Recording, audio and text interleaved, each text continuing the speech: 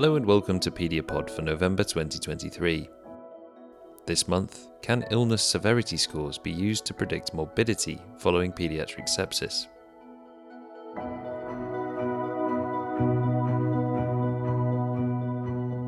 Illness severity scores are commonly used for mortality prediction and risk stratification in pediatric critical care research. But as mortality has steadily declined in the pediatric intensive care unit, there's been increasing attention given to evaluating non-mortality outcomes in survivors. The recent Life After Pediatric Sepsis Evaluation, or LAPS study, was a multi-centre longitudinal cohort study of functional and health-related quality of life outcomes of survivors of septic shock. Early career investigator Elizabeth Killeen from Seattle Children's Hospital performed a secondary analysis of the LAPS study database to evaluate the ability of two commonly used illness severity scores to predict morbidity outcomes. Here's Elizabeth. My name is Elizabeth Killeen, and I am currently an assistant professor of pediatrics in pediatric critical care medicine at the University of Washington and Seattle Children's Hospital. I am originally from the Seattle area and went to the East Coast of the U.S. for undergraduate and medical school and came back to Seattle for my pediatrics residency training and fellowship in pediatric critical care medicine and have stayed on at the University of Washington and Seattle Children's Hospital. I applied for and began a NIH T32 fellowship training program in research methodology and was focused on pediatric injury research. I then moved into a full-time position as an assistant professor with the Department of Pediatrics and Division of Pediatric Critical Care Medicine at the University of Washington and had some protected time to continue research while submitting a K-23 award that is focused on outcomes after pediatric trauma and other critical illnesses. In particular, the factors that impact what those outcomes are is really one of my primary areas of interest. I have done some other work to try to expand my experience in these types of questions. And so the particular area of interest related to this manuscript was in predictors of outcomes after pediatric sepsis. So that brings us on to the use of illness severity scores. Can you just give us a sense of when they're used in pediatric trauma and injury of this kind and why they're useful? There's a number of validated pediatric illness severity scores that are used in various ways in research. I would say that they are used much less commonly in the clinical space. So we have the PRISM score, the PLOD score, the PIM score. These are all different scores that are used in pediatric critical illness. So the pediatric risk of mortality score is the PRISM score. It was developed to identify and predict a patient's risk of mortality. The PLOD score is the pediatric logistic organ dysfunction score. And that was originally developed to describe and then to predict a patient's severity of organ failure, and then subsequently was validated to also predict mortality. In terms of using these sorts of scores clinically, the idea that they might be able to discriminate morbidity rather than mortality is an intriguing one. That is correct. And in particular, one of the drivers across pediatric critical care in looking at predictors of morbidity is that the number of children who are experiencing mortality in pediatric ICUs has been declining very steadily over the past several decades. And so current PICU mortality is just under 2% of all ICU admissions for children. With that declining mortality comes two different, somewhat related questions.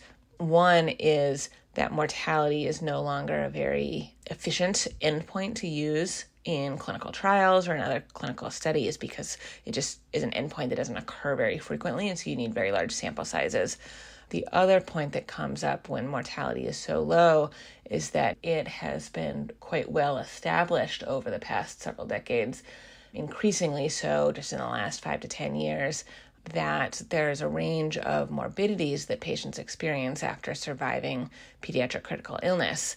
And this ranges from functional impairments impaired health-related quality of life, family impacts, social impacts, educational and school impacts, social, emotional, financial morbidities that patients and their families experience after a child survives a pediatric critical illness.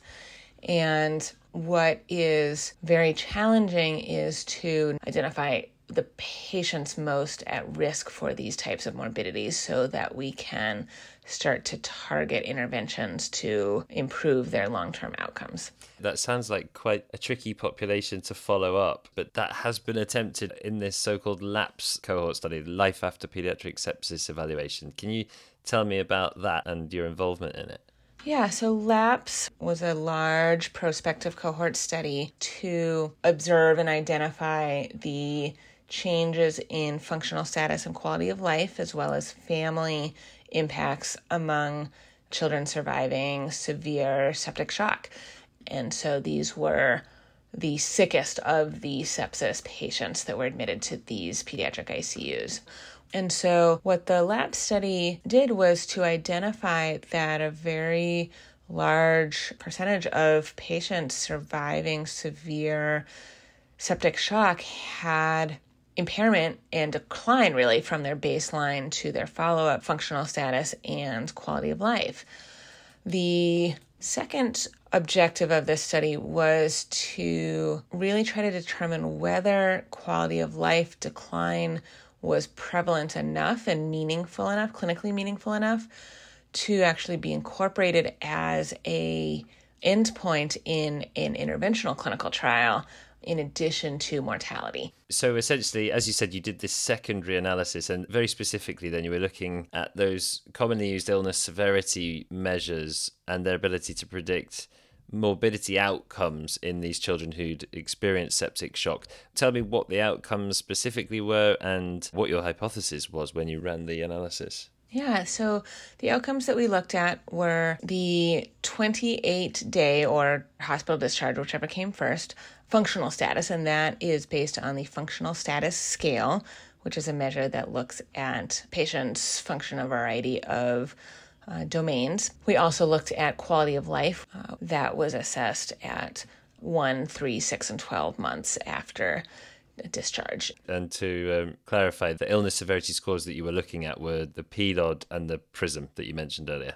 Correct. And so those were our two primary exposures. And so we looked at the PRISM and the PELOD scores. And our goal was to see whether they could predict those outcomes. And so looking at prediction is a little different than looking at association. We looked at the PRISM and PELOD in a few different ways.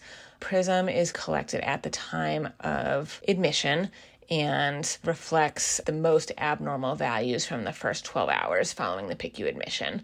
The PELOD score estimates organ dysfunction in the first 24 hours and then again daily. So you can recalculate a PELOD score every day. And so we looked at the first PELOD score, the admission one, the highest PELOD score, and then the cumulative score.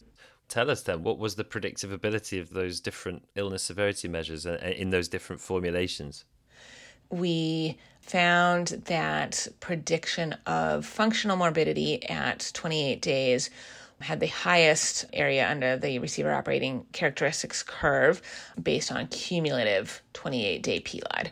That sort of makes sense a little bit, doesn't it, given that you said the cumulative PELOD score captures the illness severity over their entire stay in a PICU. Correct. And that was the reason that we wanted to look at it, is to determine how good are these admission severity measures, which are often the ones that are most commonly used, how good are they really at establishing the outcomes compared to measures that are more reflective of longer-term illness severity. And did PRISM work as well? The admission PRISM score had an AUROC of 0.63 for new functional morbidity at discharge, which is slightly better than 50-50, but not much.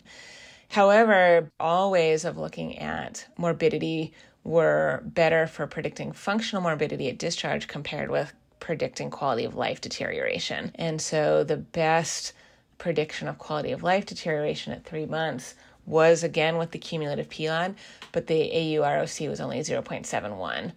And is that just because health-related quality of life is just so multifactorial, or is it the amount of time that's elapsed between your measure and your outcome? So we had our primary outcomes of the functional status at discharge and then the 3-month quality of life decline. And one of our goals was also to see how that changed over time. And so we looked at quality of life deterioration also at 1 month, 6 months, and 12 months. And the predictive ability was worse the further from discharge you got. And that's not surprising, but it does really highlight that quality of life is a very multifactorial measure, and it is including the perspective of the family member who's answering these questions on behalf of the patient. And the perspective can change, certainly, but also the contributors to quality of life are influenced by factors beyond the PICU stay. I liked your conclusion in the paper because whilst on the one hand it's disappointing that you don't have this really good predictive tool for measuring health-related quality of life outcomes, it means there's some scope for intervention to improve long-term recovery after a septic shock, because there are obviously some presumably modifiable factors that you could target. Exactly. If quality of life outcomes 3 months, 6 months, a year after your ICU admission were determined largely by how sick you were when you showed up, the writing's already on the wall in a way. But if it's not very predictive of that, then that inherently means that there must be other things that are contributing to your quality of life.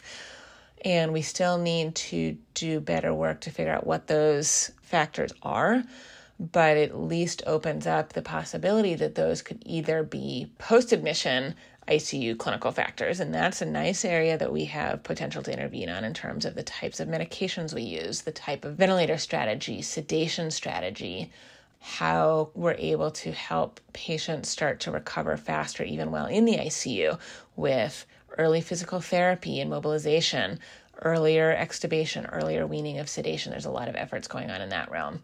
But then also all of the potential factors that could happen after an ICU discharge certainly are impacting patients' quality of life, and we just need to do better at figuring out what those things are so that we can figure out both the factors that impair quality of life after discharge, but also the factors that are helping kids recover.